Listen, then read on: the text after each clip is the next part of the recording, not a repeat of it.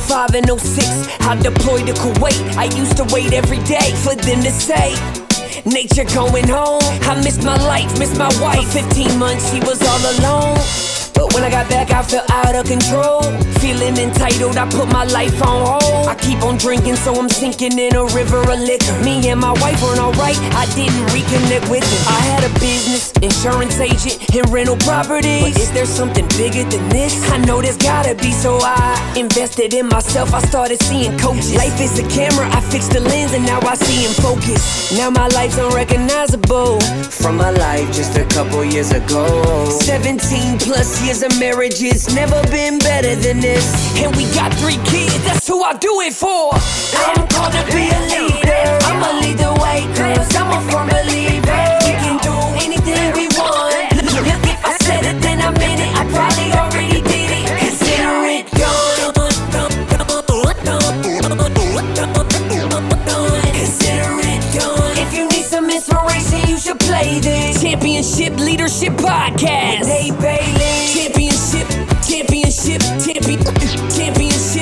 Leadership Podcast. Championship Leadership Podcast with Nate Bailey. Hey, what's up, everybody? Welcome back to the Championship Leadership Podcast. And from across the pond, as they say, we have Michael Serwell with us here today in London. Michael, thank you for joining us. Thank you for having me, Nate. Absolutely. We just had some good conversation beforehand inside of the coaching industry. I'm a coach as well, but talked about a few coaches here in the States that we're both familiar with, and one in Steve Hardison that Michael's actually worked with. But I guess that's a little bit beside the point right now. How I like to start our conversation with each episode is Championship Leadership's the name of the podcast. So what comes to mind to you, or what does championship leadership mean to you when you hear that? Championship leadership. First of all, on the subject of leadership, I think it's very fucking hard to be a great leader. Sometimes people think like, oh, you have 10 employees, that makes you a leader. No, that makes you someone who has 10 employees. Right. At best, you are a manager, right? Mm-hmm. To be a great leader, I don't have children myself, but I think that to be a great leader is just as hard as to be I would imagine, a great parent. And there's certain things I think about when I think about the psychological makeup of a great leader. And those things are things like being firm, being fair, and being friendly, right? So when you look at those 3 elements, they all start with F, interesting enough. When you look at all of those 3, like, okay, yeah, I can be firm. Yeah, it's easy to be firm if I need to be firm. Okay, like somebody might think like, okay, fair. Okay, so it's combining the 3. It's living from that place of, firm, fair, right? Even when I'm firm, I'm fair and friendly all at the same time, right? I think it's really hard. And sure enough, before I became a coach, I had jobs like most people. I used to work in fashion retail. And I had quite a few. I've moved from one company to another. I've been working for a few different companies in those 6 years, not just one. So I don't know how many bosses I had in that period. Let's say, around 10. 2 of them were exceptional, right? I'm still in touch with them. Great leaders, right? Firm when they had to be, but they were always fair and they were friendly. Ian and Wesley, 2 English guys, right? Most of them were just okay, average leaders, right? And few of them were fucking awful, horrible human beings. And because I, from a young age, I'll have a tendency to just be an open book. Those motherfuckers hated my guts because I wasn't hiding the fact that I thought they were shit. Right. So I wouldn't tell them to their face, you are shit. Like, you should never be fucking managing a bunch of animals, let alone human beings, right? But I would just not give them that level of fake respect that they were getting from other people, because I'm just not fake, right? Right. And they hated my fucking guts, Nate. If you were to interview them and ask them about the people that they've met that they hated the most, Michael Serra would be like one of the fucking names that you would hear, right? And they were just not, they were just, they were firm, but they were not fair. And when they were friendly, it was fake. And everybody could tell. It wasn't just like I was the only one who could see that. I was just the only one, or one of the very few people who would stand up to them. And on those bases alone, I didn't do anything like to them. It's just on the basis of the fact that I wasn't willing to suck the dicks, so to speak. They were all women, by the way, so they had no actual dicks. But on the basis of me not willing to suck the dicks, they just hated my guts, right? Yeah, absolutely. I mean, you were exposing them, right? And yeah, because obviously, like, you know, I don't know, because I've never been a shit leader. Yeah, you know, I like to think.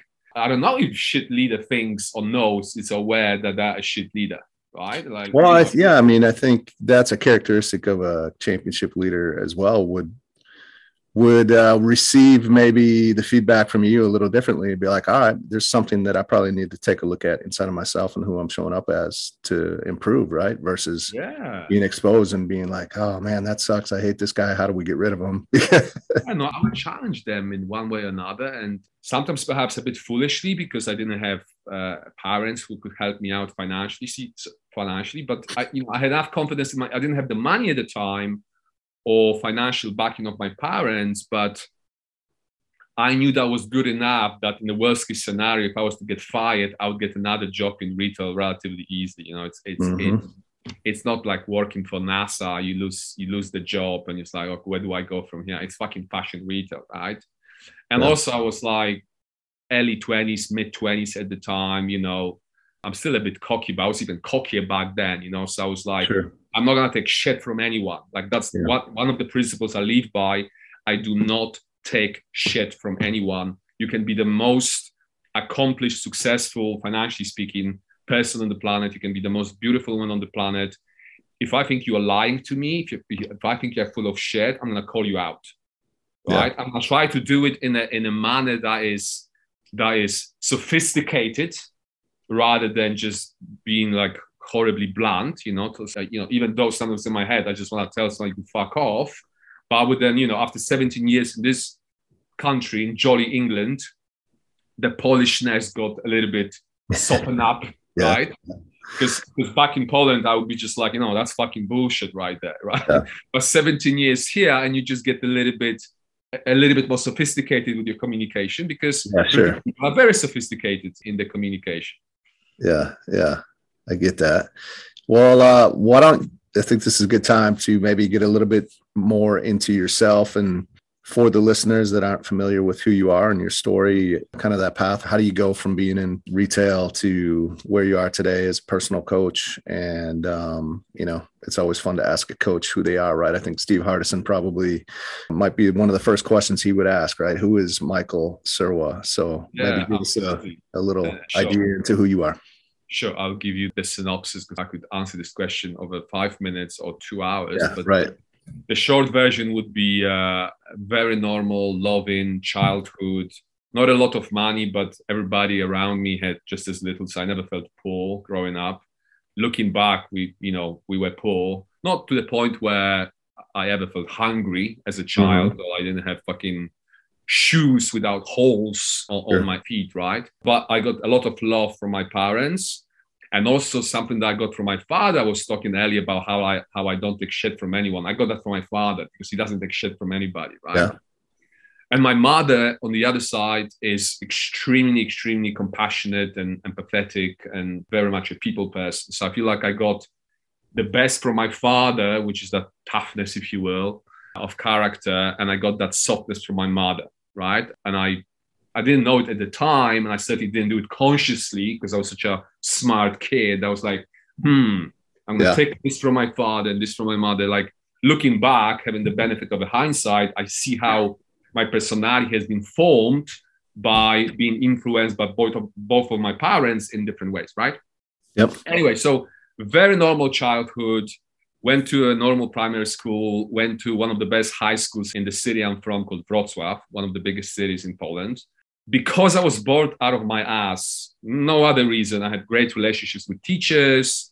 I had great relationships with my colleagues. I was involved in different, there's like a school theater. I was playing instruments and all of that. But I was so fucking bored that I quit at 17, right? Which you hear stories like that in the US, in the UK, some top entrepreneurs quitting college early. And it's like, okay, in Poland, nobody quit school at 17.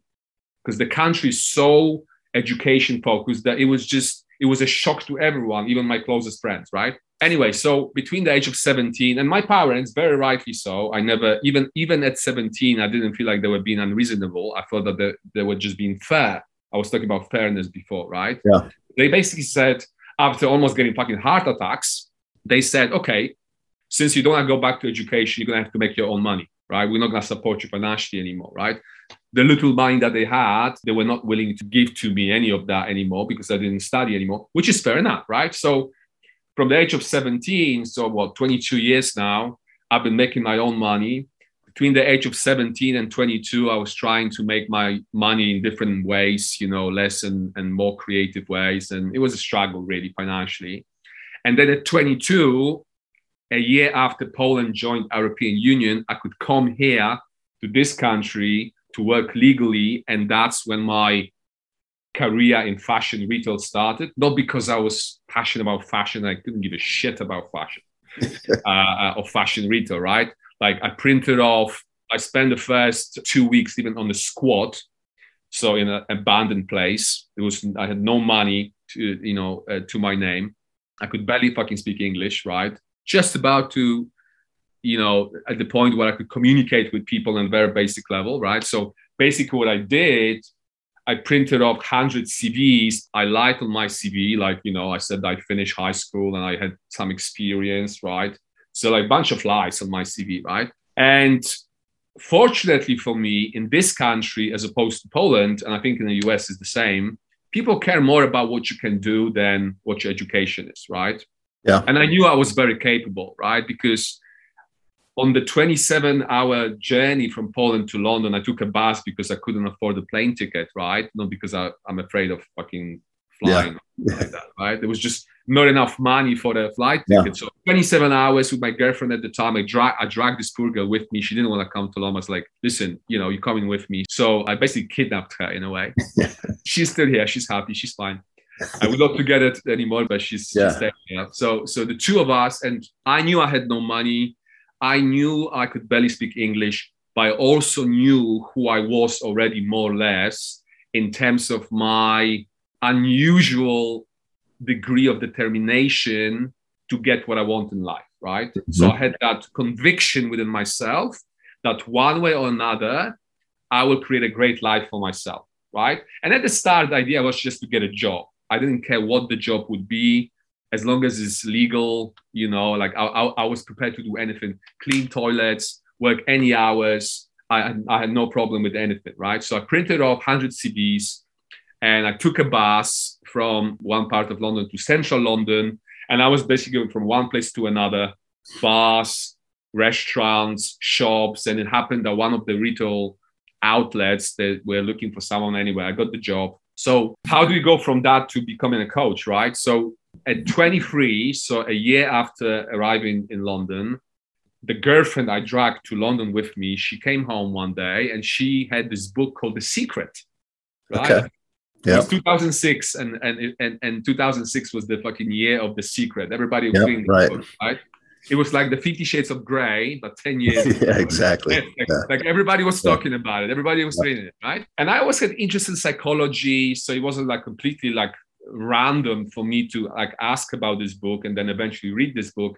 But that was the book that actually opened the gates, if you will, for me, right? Right. That was the book that got me started. So I was very much into personal development for 5 years, so between the age of 23 and 28, before I became a coach. So for 5 years, I already knew the basic concepts of personal development. I already worked on myself.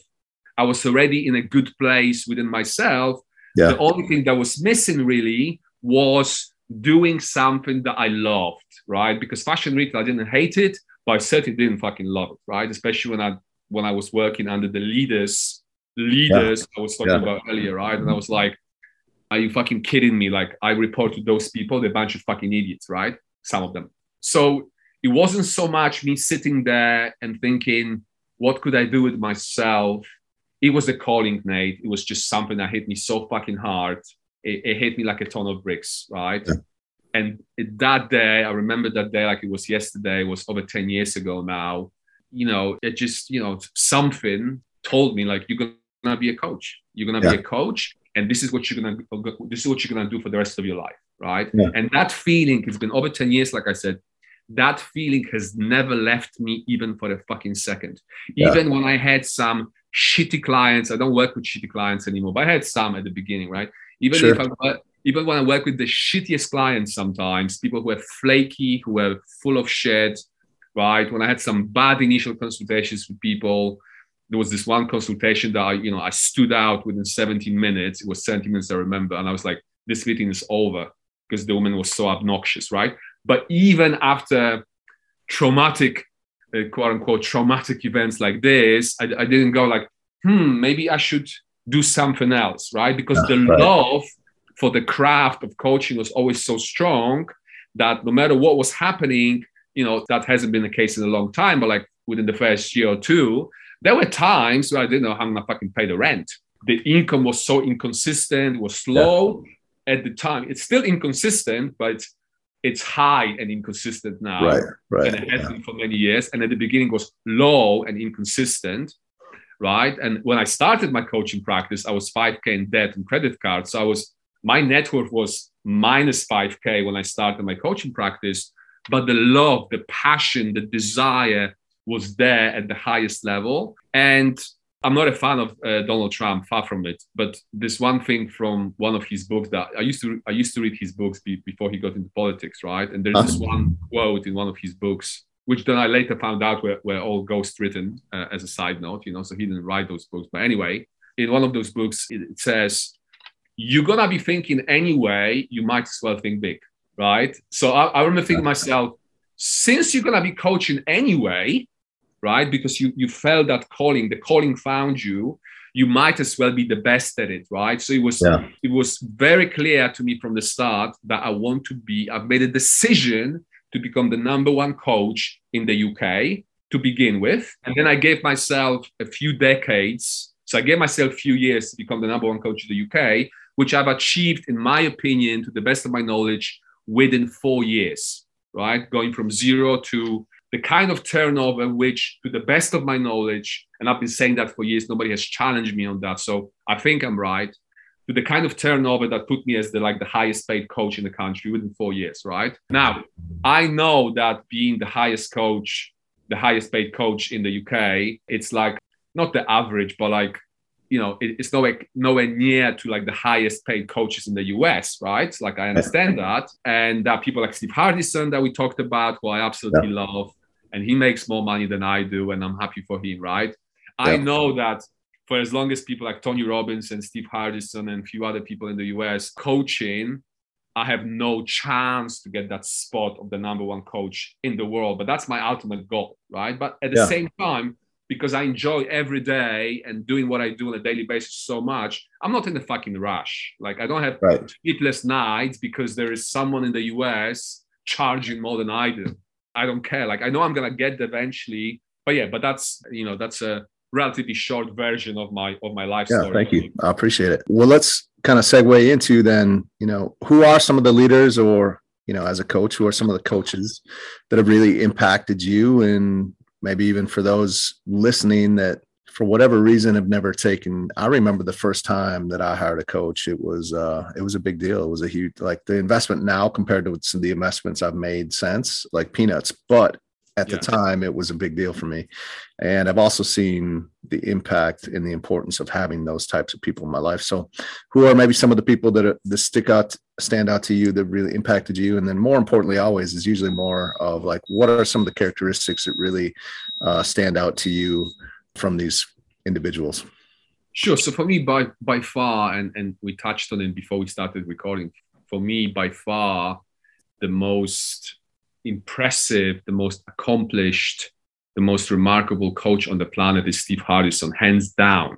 Yes, I appreciate that Tony Robbins' net worth is $500 million and all of that. But then again, he's built it through events, not through one-to-one coaching.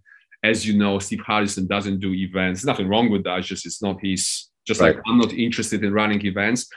I knew I could make 10 times more money than I make right now if I was to put up events and do all of that. I'm just not interested in that. I know what I love. I love the intimacy of one-to-one coaching to the point that I don't even do, again, nothing wrong with that, to the point where I don't even do group coaching.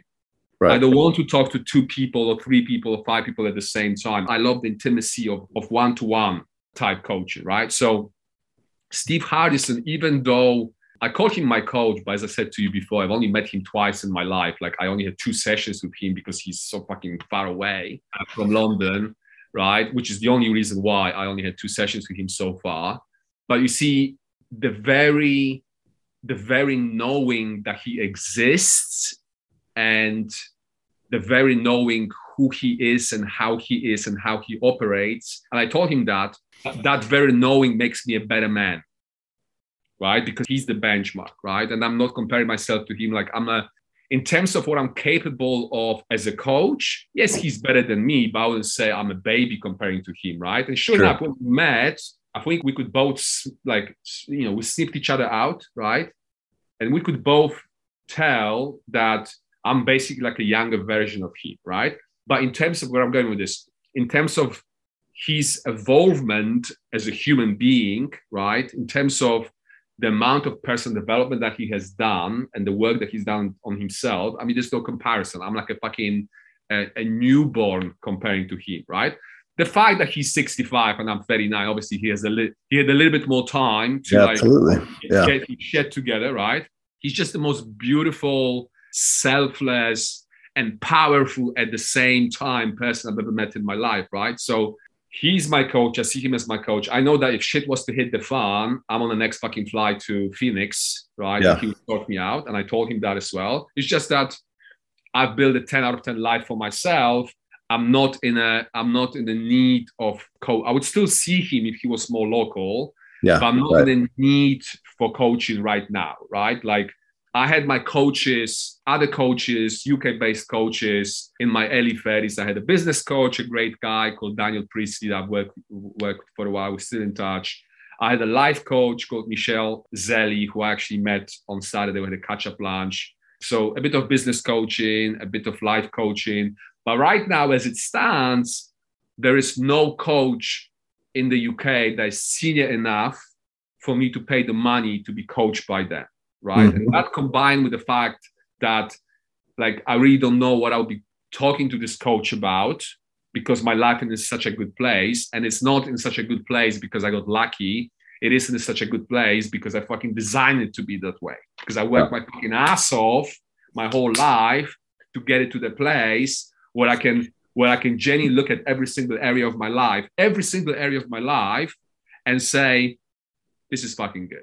So what could you say in the two, to take it back to Steve real quick, what's one thing that really impacted you from the time that you spent with Steve Hardison? So it's interesting because when I first met him, he didn't ask the same question second time around because he, I think, remembered my answer when he asked me that question first time around. A very fair question to ask. You have a client coming for a session, right? I paid him. It was he charges a little bit more now. Whatever. I paid him up front. Whatever. I'm there, and he's like, okay, like there's a little bit of a foreplay in the fucking living room, a bit of a chit chat, right? And then we get to the fucking office, right? In his office, yeah. And he's like, his beautiful office, and he's like, what can I do for you? Like, okay, like, you booked a session with me. Like, I'm here, I'm ready. I'm a coach. You are the client. What can I do for you? And I said, Steve, I'm good. I just want to spend some time with you, really. I didn't bring any problem for him to try to help me solve, right? Because even though my life back then wasn't as good as it is now, it was good enough for me not to have anything to like, I'm struggling with this. Because like I said, I've been in personal development from the age of 23. So it's we're looking at 16 years now. And when I say I've been in personal development for 16 years, I'm not saying about reading a book here and there, listening to a podcast here and there. Like I've been really balls deep in the field of personal development because I just love it so much, right? And when you combine that with my work ethic, which is like, okay, I like the idea of this. I like this concept. This resonates. Now, what can I do about it? Let me put myself out there. I'll give you an example. The first 26 years of my life, I'm useless with women, right? Straight guy, useless with women, not a good combination, right? I didn't like it. What can I do about it? Okay, let me read some books. let me watch some videos, let me go to see some guys talking about dating coaches, talking about it, you know, how to improve in that area at live events. I've done a little bit of that. And lots of people do that, but not many people follow through on the advice that they are being given. But what I did, there was a time, I remember it was August of 2010. I was between jobs. So I left retail already. I started, I was, you know, really thinking about coaching, but I think I had 1 or 2 clients at the time, right? I had a lot of like free time on my hands, right? So what I did, I threw myself out there and I basically made myself to be able to approach women that I liked on the streets of London, right? And in that 1 month of August, I approached around, I didn't count them, but I'm estimating that I've approached around 500 women. So starting from being very fucking awkward to begin with, because that's what happens when you do something for the first time, you know, I wasn't even awkward the first time around. The first time around, I was like, I would follow someone that I liked, like a stalker, and I couldn't build the courage to say anything, right? But then over time, you know, you know, most people are like, okay, I suck at it, because I knew I sucked at it. I suck at it. This is for other guys, you know, like, this is not for me, you know, they're that easier. I'm just going to just wait for someone to fall on my lap, whatever, which is what most people do. They just like, they choose inaction over the pain, right? Right. But I just don't operate like that, right? Yeah. So I came back on the streets, you know, the next fucking day.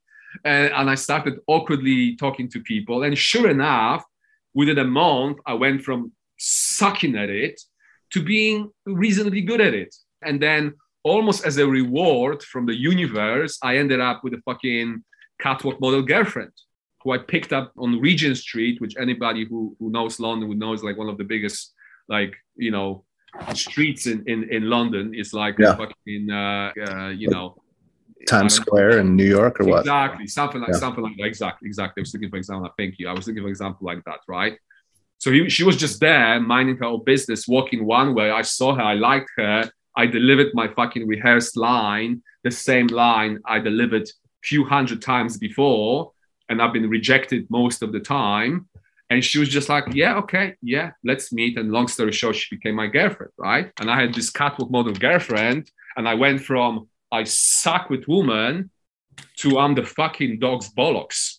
Yeah. Use the English expression, right? And again, it's not that she came to me and she fell on my fucking lap, you know, and I was just fucking practicing the law of attraction. I was just sitting there visualizing having this perfect life. Yeah. I did the fucking work, right? So it's that combination of, like I said, learning the theory, because like, you know, it's good to know what you're doing before you like start to, it's like, I don't know, I never shot a gun, but like, you know, yeah, I'm going to shoot the gun. Well, but how about somebody teaches you first how to do it, right? If you want to become good at shooting. Yeah. So I've done my theory part, but then what I did, which is what makes the difference between me and most people, because it's fucking easy to read the book, how to be good with women, or this is what you got to do, or like how to approach women, this is what you got to do. Everybody can do that. Anybody who can read, right? But obviously the much harder bit is to actually follow through on that knowledge, right?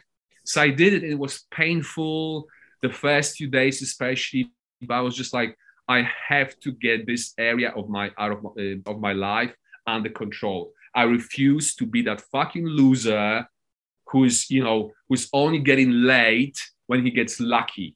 I wanted to remove the luck out of the equation. And this is just like one story that I've shared with you to illustrate how my mind operates. Yeah. And it's the same mindset that I bring to my coaching, because when my client tells me that they can't do something, I'm like, I'm not buying this. Like, this is just a fucking story. Right. Yeah. And they know, because I have the experiences like this one, and I would use every opportunity to like share those experiences with them. Like, I will never ask my client to do something I haven't done myself, or I wouldn't be willing to do myself. And I think, if those people are smart enough, and I work with people who are usually smarter than me, they can tell the difference between a phony who's just saying the right things to make a sale, and of course, someone who actually fucking leaves those things that he talks or she talks about, right? Yeah. Like, I know I'm the real deal. I built myself into being a real deal. And the right people, they can smell it, right? Yeah. And the really smart ones, they can smell it from my website, quote unquote, smell it. They can smell it from my website already. Yeah. Right. There's lots of bravado. If you read my website, there's lots of bravado there. There's lots of cockiness. But, I spent over 10 years perfecting that website, the copy of that website. I think there's the right amount of bravado, but there's also humility. And then there's authenticity, there's honesty, and the right people, they read that and they're just like, this is my guy. Yeah. In the confidential consultation, half of the time, if not more than that, those consultations become like fucking formality. Right. They've done the research, and it's the website and the YouTube channel. There's my social media. Like I know who I am. I make a point of making sure that I show up from that authentic place. And the right people, I'm not saying everybody, it's not like I want to work with everybody or I have the capacity to work with everybody. The right people just dig that. They see themselves in me, or they see who they can become relative to who I already became through the work that I've done on myself. Yeah, absolutely. If there were, as we start to wrap this up, if there's one or two things that you could give to the listeners that if they were to implement, take some action, as you just said, right? It's all about taking action, not just sitting there and thinking about it. If they were to take that action today into their life and help move their life forward today, what would be that? Right. So I have a standard. That's a very easy one to answer. I have a standard answer to this question. I've been asked this question before, as you can imagine. And I'm not suggesting, reach out to me, work with me. Yes, maybe, if you think I'm your guy and I have the capacity to work with you at the time you reach out to me and you have you're willing to invest at the level that would be required, sure, we can talk about it, right? And then we can decide if we're going to dance or not. But the number one advice, if you ask me a question, like get a coach. So you see, when I recognized that I'm actually pretty shit with women, right? And I like women, which straight guy doesn't like women, right? Right. I like women, I didn't have any action between the age of 24 and 26. So the girl I came to London with, I left her at 24. And between the age of 24 and 26, I had no action, right? Yeah. And it's not like I was fat and I looked exactly, I'm not saying I'm fucking, Brad Pitt, but I looked exactly the same. It's just, there's no action because I didn't understand female psychology. So I didn't know how to talk to them. Right. And therefore I was like, hold on, there must be a better way. Right. So what did I do? I've reached out to, I've identified dating coaches. Yeah. And because at the time I couldn't afford to work with a dating coach one-to-one, I got what I could from learning from the stuff that they would put out on YouTube. And, sure. Yeah. I couldn't afford one-to-one coaching, but I could afford books. So I read books and stuff like that. Right. So depending what your budget is, if you can't afford to work with a coach one-to-one, which is by far the best solution. And when I say a coach, identify the area that's easy. Because, think about the area you want to improve at. So if it's about money, find yourself someone who can help you make more money. If it's about dating, find yourself someone who can help you with your dating life, right? If you want to start a business or grow a business, find yourself a fucking business coach of some, whatever it is. There are coaches, there are people like me, there are people like you, there are people like Steve Hardison, whose day job is to help people become the best version of themselves in whatever area they want to become a better version of themselves, right? So there's no better fucking advice I can give to anyone than to hire a coach. Think about an athlete. Can you think about an athlete who would be serious about winning trophies, let alone entering or let alone winning Olympics? Can you think about an athlete or Olympic or a sports team that wouldn't have a coach? That would be unheard of. Right. Yeah. But I can't think, I don't know, maybe you can. I cannot think about a single athlete or sports team without a coach. No, right? Not at all. Yeah, right. Exactly. And here is the interesting thing. Most people are not aware of that. I think most coaches even are not aware of that because I understand why a general public would see personal coaching as a form of therapy, right? Because the optics are not dissimilar, right? You have typically two people sitting in front of each other, talking to each other on a regular basis, right? Whether it's weekly or fortnightly, whatever, right? So I don't blame people for comparing the two and seeing the two as like two different versions of the same thing, right? Yeah, right. But actually, what most people are not aware of is that personal coaching, life coaching, whatever the fuck we call it, actually originated from sports coaching. Yeah. Right. So it's basically applying the methodologies and the techniques and the types of work that sport coaches for decades have been using with athletes to people who are basically like you and I, people who are non-athletes. Yeah. Right. Because the way I feel, I don't have a huge experience with sport coaches. I have some from when I was a kid, whatever. But the way I work with my clients, I don't think it's very dissimilar to the way sport coaches work with athletes. It's definitely different to the way therapists work with the patients. I'm not sitting there going, right, okay, so how does it make you feel? Oh, would you like some tissues? No, I'm more of a, listen, how about you shut the fuck up, right? Because I'm not buying this story. And how about we fucking together as a team, as partners, create a better story. And then we're going to ask ourselves, what can you do? You, not me. You're going to be doing the fucking, like, you're going to be doing the heavy lifting, right? Right. You're going to be the one sweating. I never fucking sweat. Yeah. Like even at the gym these days, I don't sweat that much because I don't push myself. So I don't fucking sweat. Like it's you, motherfucker, who's going to sweat. And you're going to fucking pay me for me to make you sweat. But right. Here is the thing. If you stick around, that quote unquote sweating is going to get you to the fucking promised land. So I give you an example. One of my most recent client, he wants to be next James Bond, right? That's his fucking goal. He's an actor. Helps. He's not a postman. He's a fucking actor and a good one too, right? And I don't know if you know, Daniel Craig has checked that, he finished his tenure as a James Bond. Yeah. And in 2022, they will be looking for and deciding who's going to be the next James Bond. And I work with this actor who's a wonderful human being, by the way. And I love working with him. And he's like, this is it. This role is made for me. I've been preparing for this role my whole fucking life. I mean, his mindset is where it should be. Yeah. So when you combine that, the fact that he's an actor and a good one too, right? That's important, right? Right. His mindset on top of it, his work ethic on top of it. And when on top of that, you add the layer of my coaching, I'm not saying that, listen, Nate, I can guarantee you, and I didn't say that to him either, like, listen, all you got to do is to hire me. I'm so fucking shit-hot at what I do. If you work with me, you're going to be the next James Bond. Right. But he was smart enough to think, to me, that's obvious.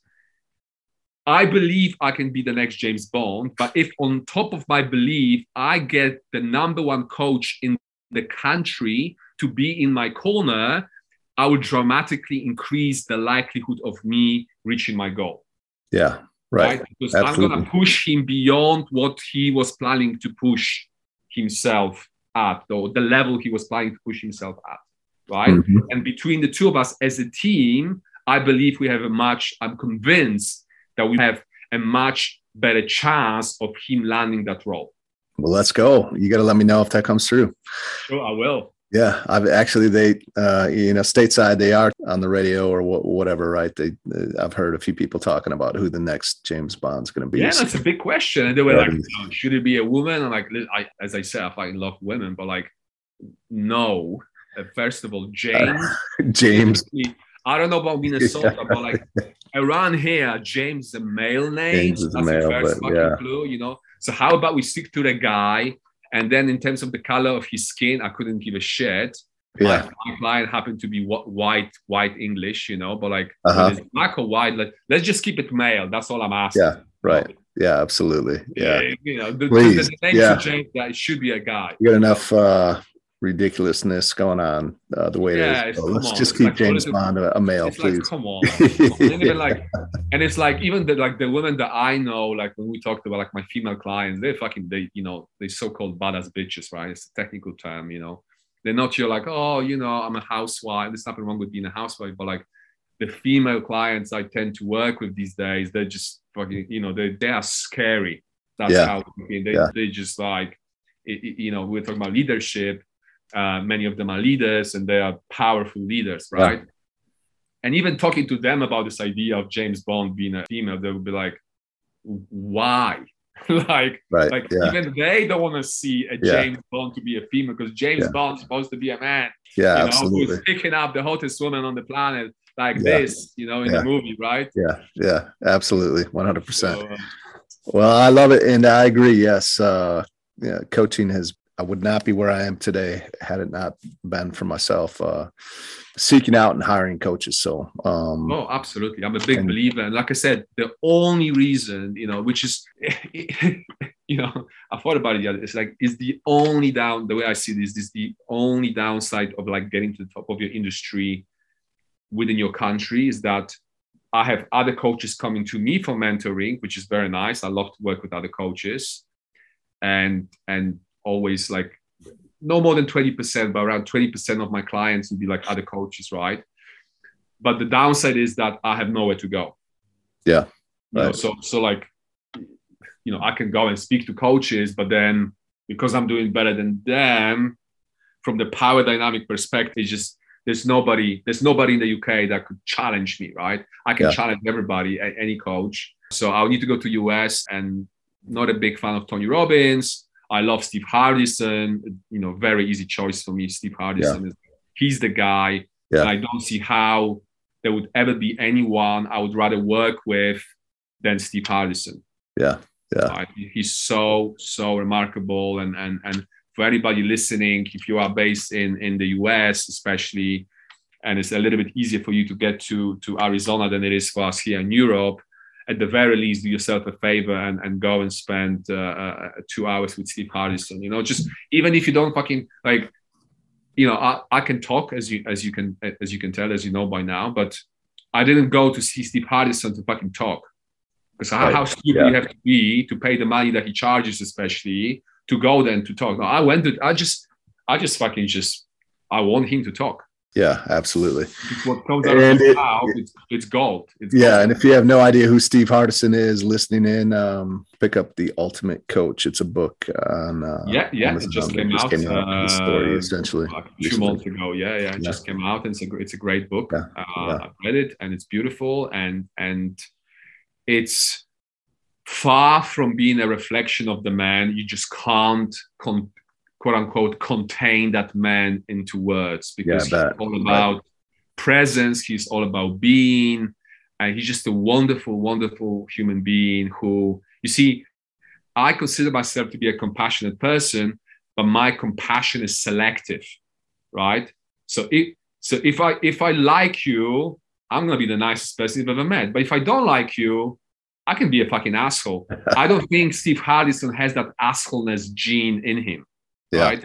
I saw him not just interacting with me, like I was the paying client, so of course he was nice to me, plus like I'm easygoing, whatever, but I saw him interacting with all sorts of people, including complete strangers, because when I went to see him, he had especially the first time, he had a little bit of spare time, so we were just like, he was like, hey, would you like to meet some of my other clients? And we fucked off to like somewhere, to some office of his other clients, and just watching him interacting with strangers, whether it's kids or women in a bank or fucking just anybody, it's something I've never seen before, and I don't think I will ever see. It's pure. It comes from the heart, but at the same time, and that's the remarkable thing about Steve. At the same time, he's not a pushover. Like nobody fucks with like nobody fucks with. Totally right. So there's that combination that makes him very remarkable. Yeah, that's interesting. Well, how can we, as we wrap this up, I know you have the website, you mentioned it, and I'm sure we can connect with you on all other channels from that place as well. So what is your website? Very simple, myname.com. Great. And then from there, we'll get that linked up for sure. Yeah. And then from there, you will see straight away the links to I'm most active on Facebook, but I also have a LinkedIn profile, Instagram profile, YouTube channel. There is a book that I wrote many years ago. The second edition came out last year, I think. There's a link to that as well. But yeah, the website will give anybody who's interested an idea of where I'm coming from as a man and as a coach. Yeah. Well, I appreciate your time today, Michael. Thank you so much. It was an incredible conversation. It's been my pleasure. Thank you for having me, Nate. Let's go! In 05 and 06, I deployed to Kuwait. I used to wait every day for them to say, nature going home. I missed my life, missed my wife. For 15 months, she was all alone. But when I got back, I felt out of control. Feeling entitled, I put my life on hold. I keep on drinking, so I'm sinking in a river of liquor. Me and my wife weren't alright, I didn't reconnect with her. I had a business, insurance agent, and rental properties. But is there something bigger than this? I know there's gotta be, so I invested in myself. I started seeing coaches. Life is a camera, I fixed the lens, and now I see in focus. Now my life's unrecognizable from my life just a couple years ago. 17 plus years of marriage, it's never been better than this. And we got 3 kids, that's who I do it for. I'm called to be a leader, I'ma lead the way, cause I'm a firm believer. We can do anything we want. If I said it, then I meant it, I probably already did it. Consider it done. Consider it done. If you need some inspiration, you should play this Championship Leadership Podcast. Nate Bailey. Championship